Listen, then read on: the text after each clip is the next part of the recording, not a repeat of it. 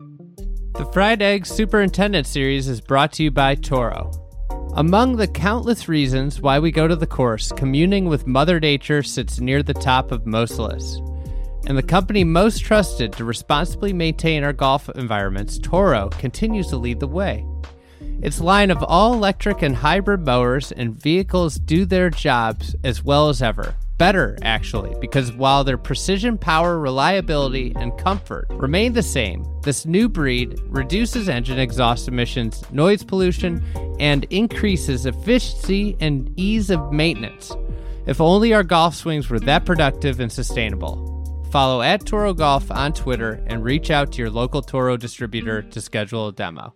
I miss a green, for example, I'm already upset. When I find my ball in the bunker, I'm really upset. And when I find my ball in a fried egg. Fried egg. The dreaded fried egg. Fried egg. Fried egg. Fried egg. Fried egg. Fried egg lie, I'm about ready to run off the golf course.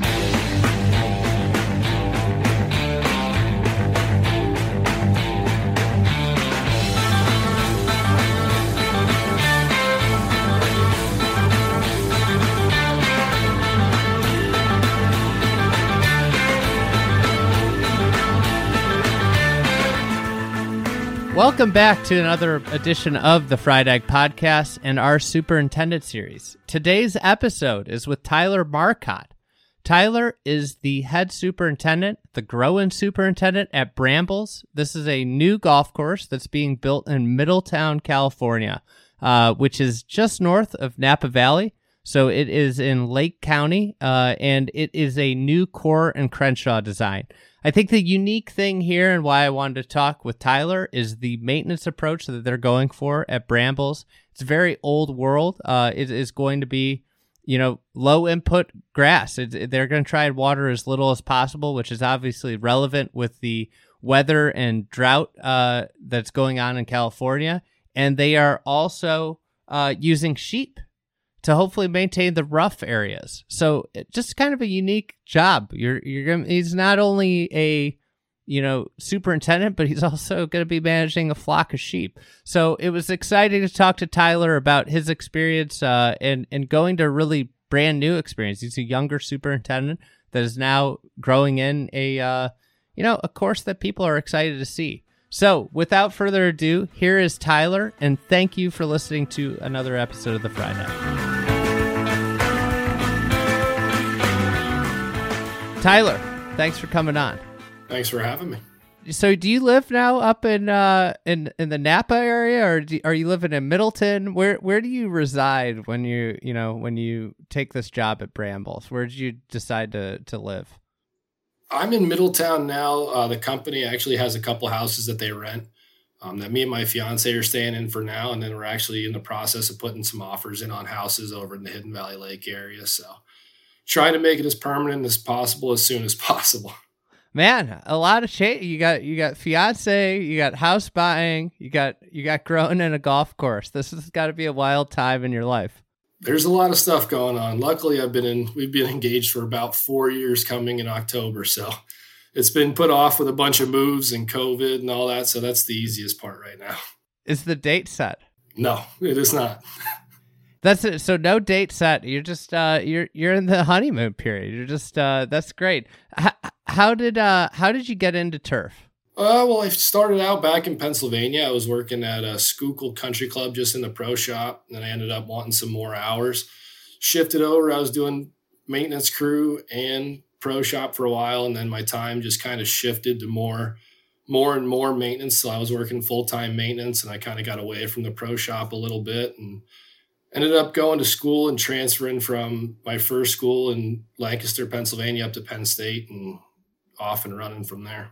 So while you were in that intermix, was it an intentional shift into turf? Was there something about turf that made it kind of resonated with you more than the pro shop? No, it was actually I was in college and high school, and I just needed a little bit of extra money and kind of fell in love with it and loved being outside and seeing the other side of it, and just kind of gravitated that way, and I've been hooked ever since. Nice.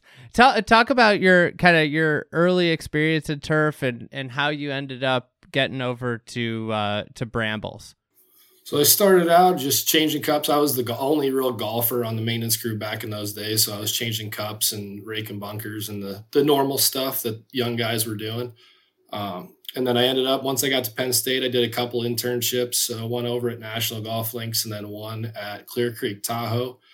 Ended up going back to Clear Creek Tahoe. I was there for 5 seasons from 2016 through 2020.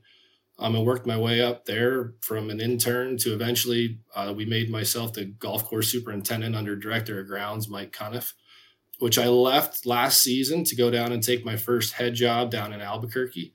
And this opened up, and James and the guys here were familiar with Mike because it's Coore Crenshaw as well over at Clear Creek. So they called me and I came up, walked it a couple times, and here we are. Man, talk about a wide range of experiences there. Just like throughout, you got so a question that a lot of people ask me is like, is turf a area specific thing? Like, if we're looking for a new superintendent, should we be looking for somebody that's from the area, or can you transition to different areas? And right there, you talk about your experiences. You grew up in the Northeast, or in the transition zone, really, in Philadelphia area. And then you moved into National Golf Links as an intern, which is obviously Long Island, different area. Then you were in Lake Tahoe area, which has got to be a pretty unique climate. And then you went down to Albuquerque before coming back to the, to kind of an arid climate at Brambles. So talk about maybe kind of the differences between National Golf Links to Tahoe to Albuquerque is where we could kind of start. I did a brief stint in Florida too, just to round off all the corners. But all right, you're a man of the country. Every locale. It's been fun. This job, it's lucky enough that there's enough golf courses around. And when I was coming out of school, the assistant shortage was really kind of taking place, and everyone needed assistants, and it was hard to get them. There weren't as many guys graduating, so if you knew what you were doing and you wanted to travel, you had all the opportunity in the world to get around and see different courses, see different climates, see different areas. So I took full advantage of it, and I go around wherever I can. And my mom always jokes she has a new place to visit all the time because I haven't been sitting still for too long. But as far as the golf side, it's just cool to see the difference. The climates is one thing, and the different grasses and how things are maintained in different areas, but more or less it's how things are done and how things are run, from designer to designer to style of course to style of course. I've been on everything from daily municipal daily play 45,000 rounds a year to about 6,000 rounds a year. So there's a lot of differences, and it's cool to see and be a part of all of it. Yeah, talk about that a little bit. From the busy public to the very private. With you might only see a couple golfers a day. How does that change the maintenance crew's job and what kind of like what the atmosphere is within the team and everything? It's a lot. Efficiency is key in those fast paced tons of golf. I mean, when I was down in Albuquerque, it was middle of the summer. That first group hit 18 green, and there was 3 groups a hole until the end of the day. And that's in the middle of the COVID boom too. So it's extra busy, right? Yeah. So if you want to get something done on the first fairway, some project or anything, you better be there at 3 a.m. and cranking it out, because you're not going to get back to it, and you're not going to have time to get there. It's a lot of sitting around. It's hard to find stuff for the guys to do in the afternoon, because obviously you want to be weary of golfers and not be too much of a nuisance. So it's kind of tricky to find stuff to keep them busy with important jobs, as well as keeping them out of the way as much as we can. Was that a tough adjustment coming from like Clear Creek, where probably a lot less rounds, seasonal place, Albuquerque? I'm assuming you got golf pretty much year round. It's year round, depending on the weather. So they'll close for a couple days at a time, depending on a snowstorm. But if it's playable, there's people playing. How is Albuquerque compared to Tahoe weather-wise? Is there a lot of similarities actually? There more than you would think. It gets hotter for sure. It's a little bit more humid, but the heat is more or less what is higher. The elevation's about the same. So your UV and all that stuff's about the same, but it definitely gets closer to 100 in Albuquerque than it does in Tahoe.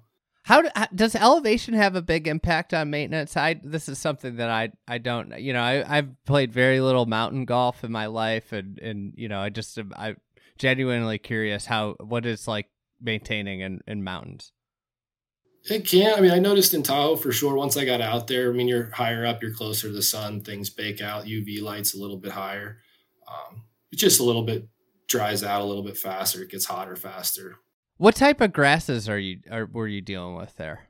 That was all cool season. So we were a mix of bluegrass, fairways, and then bent grass, tees, and greens. And then what time of year you're obviously like in Tahoe, you got ski, but then it gets super hot in the summer, but it's dry. What was your season like in Tahoe? So we opened usually at the end of April. I think they just opened a couple weekends ago. They open early May, end of April, and then they shut down at the end of October. Gotcha. So it's a pretty short season. It's a sprint up there. Is what we call it. Some places are marathons, and that was a sprint. So then you go down to somewhere where it's pretty much year round. As the superintendent, which one do you prefer? Because obviously, depending on what part of the country and you deal with where you're going to be, where you are now, Brambles will be a year round thing. But then, you go to Tahoe and it's a sprint. So which one do you prefer, having had experience in all of them?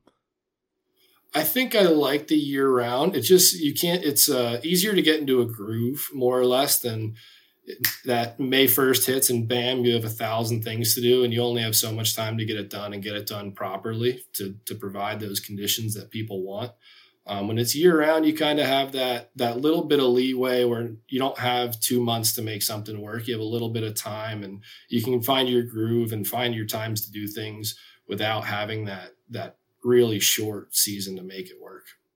I imagine with the superintendent job, with it when it's in that year round phase, one of the hurdles is almost like a personal one where you accepting it's okay to be away, because I feel like so many people, I'm in the Midwest, so many are part of the sprint, and it's just, my job's insane for 5 months and I accept that.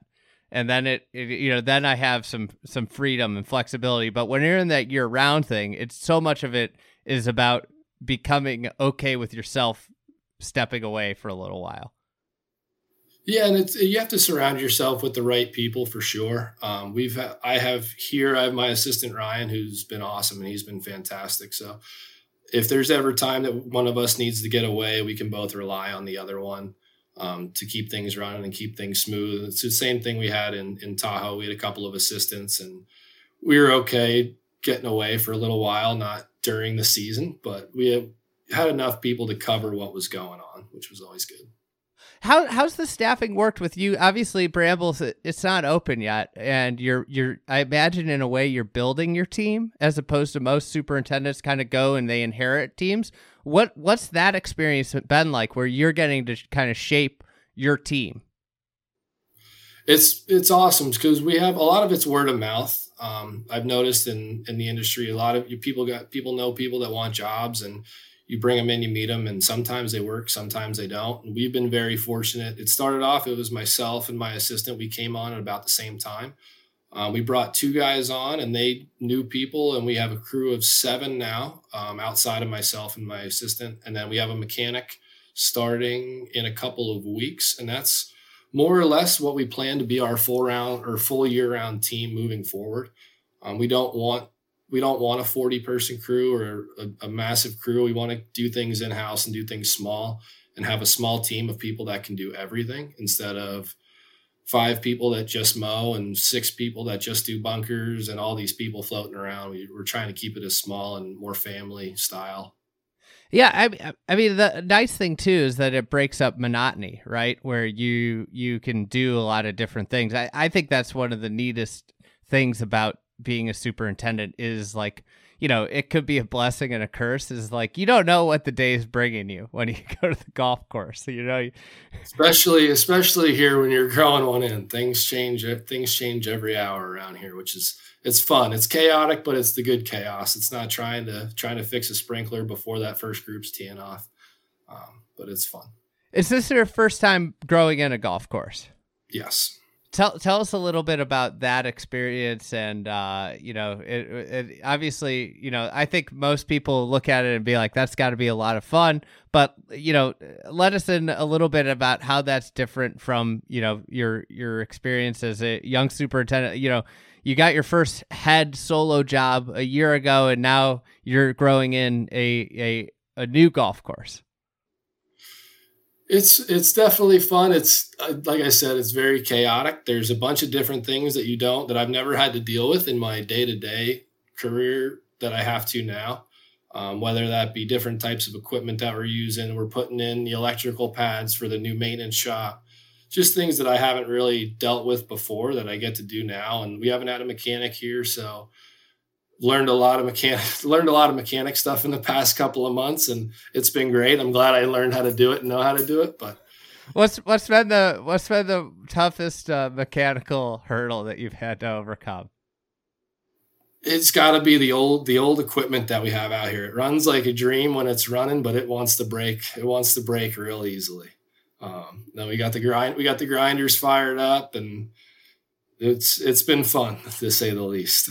So the approach to Brambles, I think obviously people think destination golf. They think about like ritzy, you go to this experience and you're there and everything is like, beyond five. There's a couple different ways to think about destination golf, right? And one of the ways is you go to this place and it's beyond 5-star.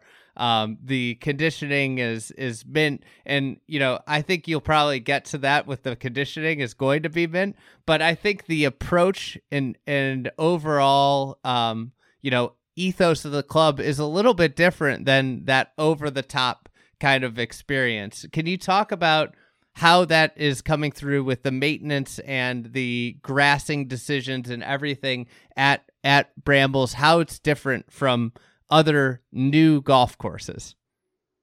Well, so right now, I mean, we, like you said, the word like mint for us is a lot different than what most people would think of. It's not going to look as maintained as I think a lot of places expect. We're going for that rustic, that on the brink of death, firm and fast kind of vibe that we want. But for right now, we just got to get the grass in. So it's going to come in green. It's going to come in healthy.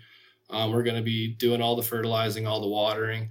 And then once it's established, we're going to really, really pull back on it and see what it can do and let it bake out, let it firm up and let it be firm, fast. And we're going for playability more so than aesthetics. So as long as things are playing well and they're healthy, we're going to push it and see what we can get away with.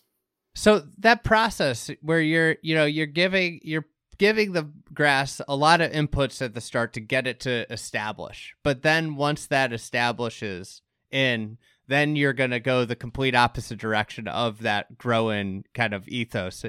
Is that challenging in a way? Like, I'm not an expert on turf. I probably know just a little too much at this point where I'm the worst person you could have giving any advice. But, is that difficult? Like, is that a hard thing to do, or or does it cut off? And then is that a good thing for the plant in the long run? It's good in the long run. I mean, the stronger you can make it, obviously the better. You kind of have to coddle this zoysia grass and get it going. And it takes a little bit more to get it established and in the ground, but it's a real hardy grass, and it can really take a lot. It can take a beating and take a drought. It's real drought tolerant, and we're really going to see what it can do, but that's down the line once it's in. Obviously, I think that's a big part of where you are. And I think when you think about it, when you're talking about, we're not going to water it a ton. And obviously you're in the part of the country where water is a big deal. Drought and water is a hot topic in California. The decision to go with this zoysia, was it largely, playability, and what exactly type of grass is it with the zoysia, and part playability, but talk a little bit about the drought resistance and what that gives you in an area of the country where water is a very touchy subject. I think a lot of it was the low input when they made the decision to go with the zoysia, and then we were running Xeon zoysia in the fairways and tees, and then greens are going to be a Prism zoysia. The drought tolerance, for some numbers, we've been running about 4 to 5 minutes a day total on the 8th fairway, which is pretty well grown in. It's about 80 to 90% covered right now, and it looks fantastic. But we've been watering about 5 minutes a day, and some stretches where the temperatures have been 70s and 80s, and we're holding about 50% moisture down, about 4.5 inches deep, which seems high, but the way our soils are, and they're not the best, but I think it's going to work out for us. They're holding wet. They stay wet underneath, but they get pretty hard on top. So they really don't take a lot of water. Now for a quick word from our sponsor, Toro. For more than a century with cutting-edge turf equipment and irrigation solutions, Toro has had your front nine covered and your back nine too. In fact, Toro's always had your back, period. Toro is as committed to your long-term success as tour pros are committed to their shot. That's down to top-notch customer support from Toro and its dedicated local distributors, both of whom are passionate about delivering turf equipment and irrigation solutions that solve real-world problems. Follow @Toro Golf on Twitter and reach out to your local Toro distributor today. So, can you tell me about the sheep? And are you the one that is in charge of them? So I'm going to tell our shepherd where to take them, pretty much, and that's my extent of it. Explain the sheep for those that aren't aware. So we have about 68 sheep, I believe, out in the pen right now. And the ultimate goal is to try to move them around the golf course and incorporate them into our maintenance practices, and get away from string trimmers and rough mowers and all that sort of stuff. So logistically, it's going to be fun to figure out and see what we can do and what we can't do. But that's part of what we want to do here, and part of our ideology here is we're learning as we go. We're not going for that instant gratification of having it done on a set date. We're going to figure stuff out and what works and what doesn't work, but we're hoping to incorporate them as much as we can and not make them so much as a novelty, but an actual piece of what we're doing. So you hired a shepherd? Yes. Did you hire her? The owners hired her. I wouldn't even know what to ask her if it was up to me. But yeah, she's coming in and she's going to coordinate with us, and she'll be part of our staff more or less on the golf maintenance side. But when it comes to the health and the well-being and shearing and all the stuff that goes into them, that's all her domain. And we're going to try to figure out a way to move them through the golf course and get them to gnaw some stuff down. Cause there's not a mower that can do what they do out in those native areas. When we have them in their electric fences and their temporary pens, what they do, it looks really cool, and it makes for a really cool native area. And if there's anyone that can recreate that with a weed whacker, then they have a job out here. How's it different? Obviously, native areas, I think, are where so many clubs struggle, because what happens is they have this idea of this low input native area that, it's going to be great. It's going to look great. It's going to play great. And we aren't going to have to put a lot of work into it. And what ends up happening is they end up being the most work, and they end up unplayable. That while they bring this great aesthetic, they kind of, require a ton of inputs from them, between labor and, growth regulator, whatever it may be. And they end up being kind of a nuisance for the golfers. What is it that a sheep, grazed native brings? Like what are we looking at in terms of, you said it's a great native. What does that mean?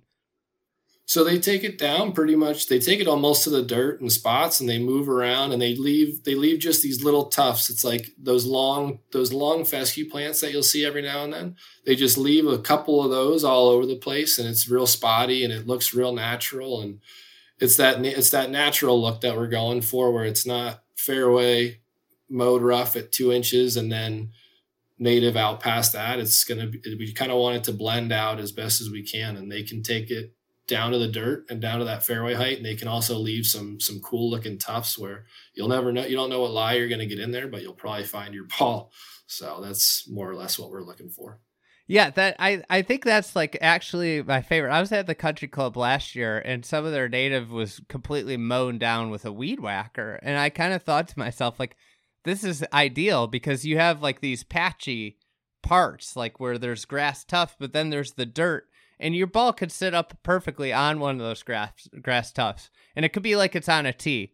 But if it rolls a half revolution, then it ends up on the other side of the grass tuft, and you're starting to wonder, what do I do? And I think that's a kind of an ideal scenario for an out of play area where, if you hit your ball in there, you're almost like, it's like you have that thrill of a blind shot. You don't know, what's my lie going to be like, while you're in your heart kind of beats a little bit faster. I think that's a really cool dimension of golf. Yeah. Yeah, definitely. And then the other part of the sheep is kind of James's whole idea with this property, and kind of meshing the old century and the new century into it. He was born 150 years too late. Everyone jokes about, he loves the old style. And we wanted to have that look, and those sheep kind of bring us back. It's nothing new necessarily. It's just older than people get. It's just old. Well, I think it's going to be a big juxtaposition from, if you go just down the road to Napa.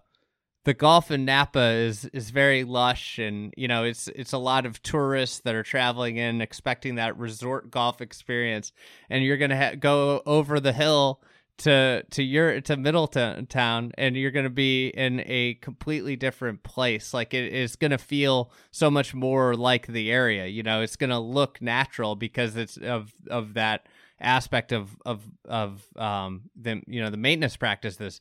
Tell us about the sheep and their productivity. Like, how often would you say, when you're up and running, how often is the pen moving? Is this a daily move? Like, do the sheep just handle one area? How big's the pen? Like, if you could paint it, and obviously most people, almost everybody is not going to bet on property. Like, what kind of, give us a look at what the sheep are going to look like on opening day. So that's what we have to figure out, and that's what we're hopefully trying. We're going to try to start figuring out that plan this summer and try to find out a way to move them around effectively to where they're getting stuff done, but they're covering enough at a time. So my initial thought, just when they mentioned it to me, was if you could get half of the herd on the front 9 and half on the back 9, and keep them on a hole for 2 days, and then move them to the next hole, so they'd be on 1 and 10 and 2 and 11. And just move them through the golf course in two separate flocks on the front and back. And maybe that's the way to do it. Maybe it's not, but it's going to take a lot of trial and error, and we're excited to figure it out. Excited to see what it takes. I imagine too, then there's going to be areas of like where there's a bunch of holes that are packed together. Having been out there, it's a Coore Crenshaw design. So you're going to have these returning spots of interest where the course kind of weaves all together. There are going to be areas where, like, there's 3 or 4 holes near each other. They're going to be able to knock out a bunch. It's going to be, and then they just cross the fairway into another area. When do you move the sheep even? We'll probably have to do it at night or early morning before play, especially because we're dog friendly out here, and that's our goal. Is if your dog is able to be off leash and control itself, then it's more than welcome out here with us. My dog comes and runs around. Our assistant's dogs runs around. But that could also be bad because my dog broke into the electric fence a couple weeks ago and was herding them around the fence, or herding them around the pen. And I had to run in there and grab her out, and Zeus did what Zeus does and picked his head up, looked at me, and put his head back down. So he wasn't really in the mood that day, but we'll probably have to move when people aren't here. And that's going to be the fun part again, is like you said, there's those big zones where they can sit in the middle for 2 weeks at a time and knock a whole bunch down and do a bunch of good in between a couple holes. But there's also some zones along the property line out on 6 and 7 where there's not a whole lot of room for them. And we're going to figure out if we can even put them out there, if that's going to be machine mode. And it all comes down to the hole in itself. each individual hole and where they can go and where they can't go, based off size, because obviously they like a bigger zone. They can knock out a lot in a short amount of time. When you think about maintenance, I always, especially when you go to some places, like in my mind, I have like Wingfoot in my mind, where you have your kind of smaller strip of fairway grass, and then you have just a load of irrigated turf, rough, that's maintained, and it's mown. And I think about all the time that's spent by staff on a mower mowing this grass that's relatively, anybody that's mowed a big yard of grass, it's relatively mindless. It's a great time to knock out podcasts. It's a great time to think about things. But you're just sitting there mowing. You're taking out a huge chunk of man hours with these sheep. I don't know if you're privy to this. Like, what's the upfront cost and the versus long term? If this works out, I imagine you come out way ahead because of equipment and everything. For sure. For out here, if we wanted to mow all of the native that you want to call it, where we would have the sheep, if we want to mow that down with machines, we're looking at 3 to 4 mowers, which is 3 to 4 more people to operate those mowers.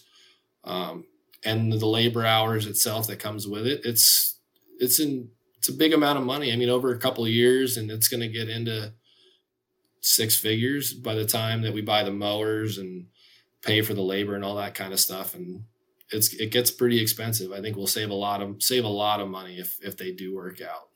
So one question, you've alluded to James, and for those that don't know, that's James Duncan. He's an associate for the Coore Crenshaw team and a real driving force behind this project. Obviously, Bill and Ben have been heavily involved as well. I'm curious, you come from Clear Creek, which is another Coore and Crenshaw golf course. What's the approach been like with them, in the design process? Obviously, the golf course is really coming to life now. How's that been working with it as a superintendent, who I imagine at Clear Creek, it was a situation where you knew, what the golf course was, but you weren't really privy to the information that you're now getting at the growing stage. How's that been? It's been awesome. So I met Bill a couple of weeks ago. He came out and we walked around the course. Mainly it was trying to figure out all the old fairway, where the fairway lines were, or where all the lines were, or where all the grass was supposed to be. This past winter with the rain, a lot of weeds came in on stuff that was previously finished. So since I got here, we were trying to mow stuff down and find some of those old lines and get them prepped so that we can do the grassing this year. But it was really cool to kind of see him work through a hole as we walked it and kind of did explain why this was here and the fairway came out to this side for this reason. And it was really cool to watch him in action and kind of go back through the entire golf course and explain why things were the way they were. I imagine it was just kind of like a tour and, of a class on golf architecture in a way, right? Yeah, it was a tour of a place that I've been working for 2 months, and things that I had no idea were even out here were out here. There were some tees that we found that got weeded out that I didn't know existed, but we made our way through, and we're working to find it back every day. Was there anything do you have a specific example of something that he explained that you otherwise may have not understood and maintained differently than you plan to now? Yeah, actually I have so the 6th hole, there's 2 fairway bunkers that are on the left side of the fairway. I thought they were in the middle of the fairway because there were a couple heads that got put in that might not have been necessary to the left of those bunkers. So we were mowing it down and getting it ready to till. We were mowing down below these bunkers, so the bunkers looked like they sat in the middle of the fairway, whereas they should be on the left side of the fairway. So that was new to us, but the sheep just got a little bit extra room to roam. Exactly. We pushed them in, and now we have a little bit of an area for them. So you're at the springing phase with a lot of holes. Walk us through kind of what the next what the next year looks like for Brambles, or hopefully looks like. Obviously, you're kind of at the will of Mother Nature with a lot of stuff, but what kind of is what are you looking at the next year? So this year's fully grassing, 100%. And then a little bit of maintenance we have a couple greens, tees, and fairways that got grass last year that are coming in really well. So it's the added maintenance on those, which is top dressing those greens and making sure as they fill in, they're not getting too spongy. Fertilizing that stuff, pushing it through the summer when it's growing at its best, which the zoysia loves the heat. So we just got to keep pushing it, top dressing it, fertilizing it, getting those to as good as they can this summer, and then getting all the new stuff established and really filling in. But we'd like to be fully grassed sometime in August. Hopefully by mid-August, we have the entire golf course planted.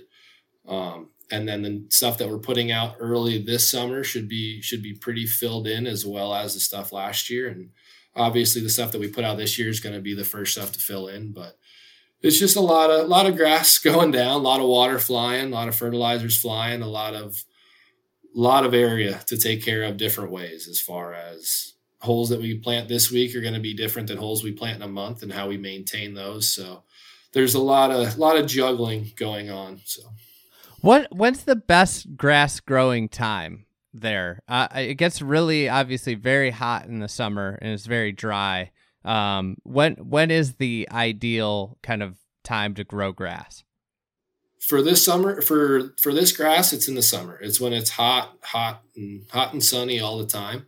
If we were planting anything else, that would change. If we were doing cool seasons, it would change. But we've really been waiting for it to heat up. We get a couple days where it's 75, 80, and we get excited and stuff starts popping and we're getting amped up and ready to grow some grass. And then we get a snap in the 60s and it kind of deflates us for a couple days until it warms back up. But we're really waiting for it. We really want it to get into that hot 80s, 90s heat for us.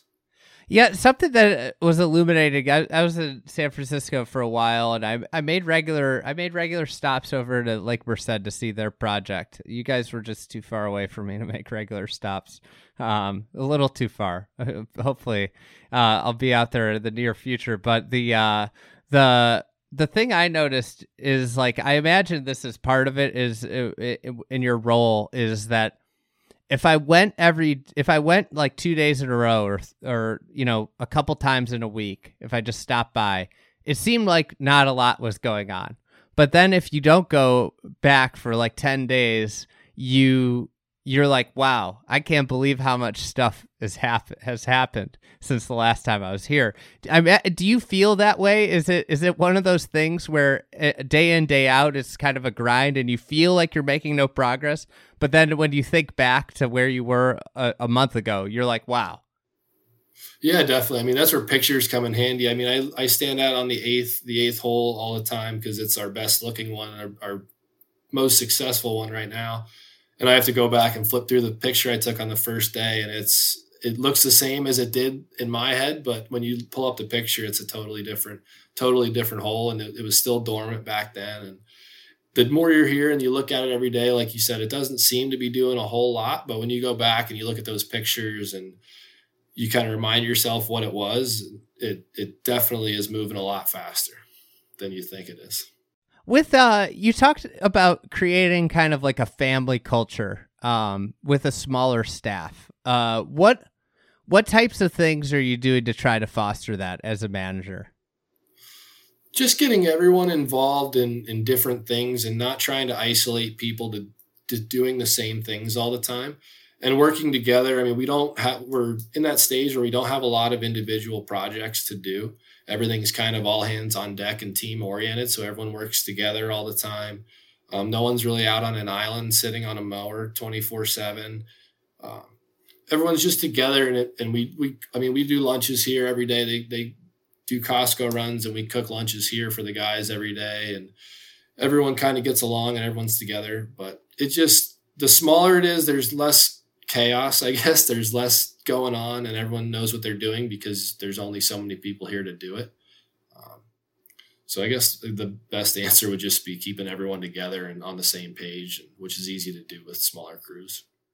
Has somebody kind of risen to the top as the chef of the group? It's a little bit different every day. We have our irrigation crew. There's a team of 4 guys here that's been doing an awesome job. They have one more hole of irrigation to do, number 17, and then the range tee, and they usually take the lead on the grill. That's for sure. Oh yeah, it's gonna be interesting when they're out of there. Who's gonna? I'm curious how someone becomes it. Are they gonna just say casually one day, I could cook today, and then is it automatically accepted that they're the cook if they do a good job? I feel like it's like one of those things, like you never want to play darts against the guy that says they've played a little bit of darts, Yeah, right. Yeah, it seemed because they were here by themselves all winter long, even before I got here. So it was just 4 guys here pretty much all year, all winter, 4 or 5 guys. So they cooked for themselves. And then as we started establishing ourselves and bringing in the golf maintenance crew, they just kind of held on to it. What's been the vibe of moving to Middleton? Obviously, you're just outside. You're in Lake County. You're just outside Napa. You're short drive. What's that been like for you and your wife? Like, is that been a big adjustment? It has and it hasn't. We're both we're not city people in the slightest. So Albuquerque was a big stretch for us. But we've really enjoyed it so far. It's nice. It's quiet. We come out usually after work. I'll go home and we'll get the dog and we'll come out and just walk a couple holes out here. And it's country living, which is what I'm used to. It's how I grew up in small towns. It's just on the other side of the country. So it's been really good to us. That's awesome. I can't wait to get up there and see it. It's been a while, and I probably should send you some of the photos I took, because I might have some of those grassing lines you're looking for. Well, yeah. Whenever you make it up, I'll show you some of the pictures that we have too, and kind of where things are going. I'm excited to get out there, and you've probably got a million things to do, so I'm going to let you go. And thank you so much for your time. How can people find you if they want to hear more about what you're doing? If they're a superintendent, have questions about your zoysia, how do they get in touch with you? I'm on LinkedIn, and that's pretty much. I'm on LinkedIn, and I do have an Instagram. I don't really use it, but that's pretty much it. So we'll see you soon, and thanks so much for coming on, Tyler. Yeah, thanks for having me. It was fun.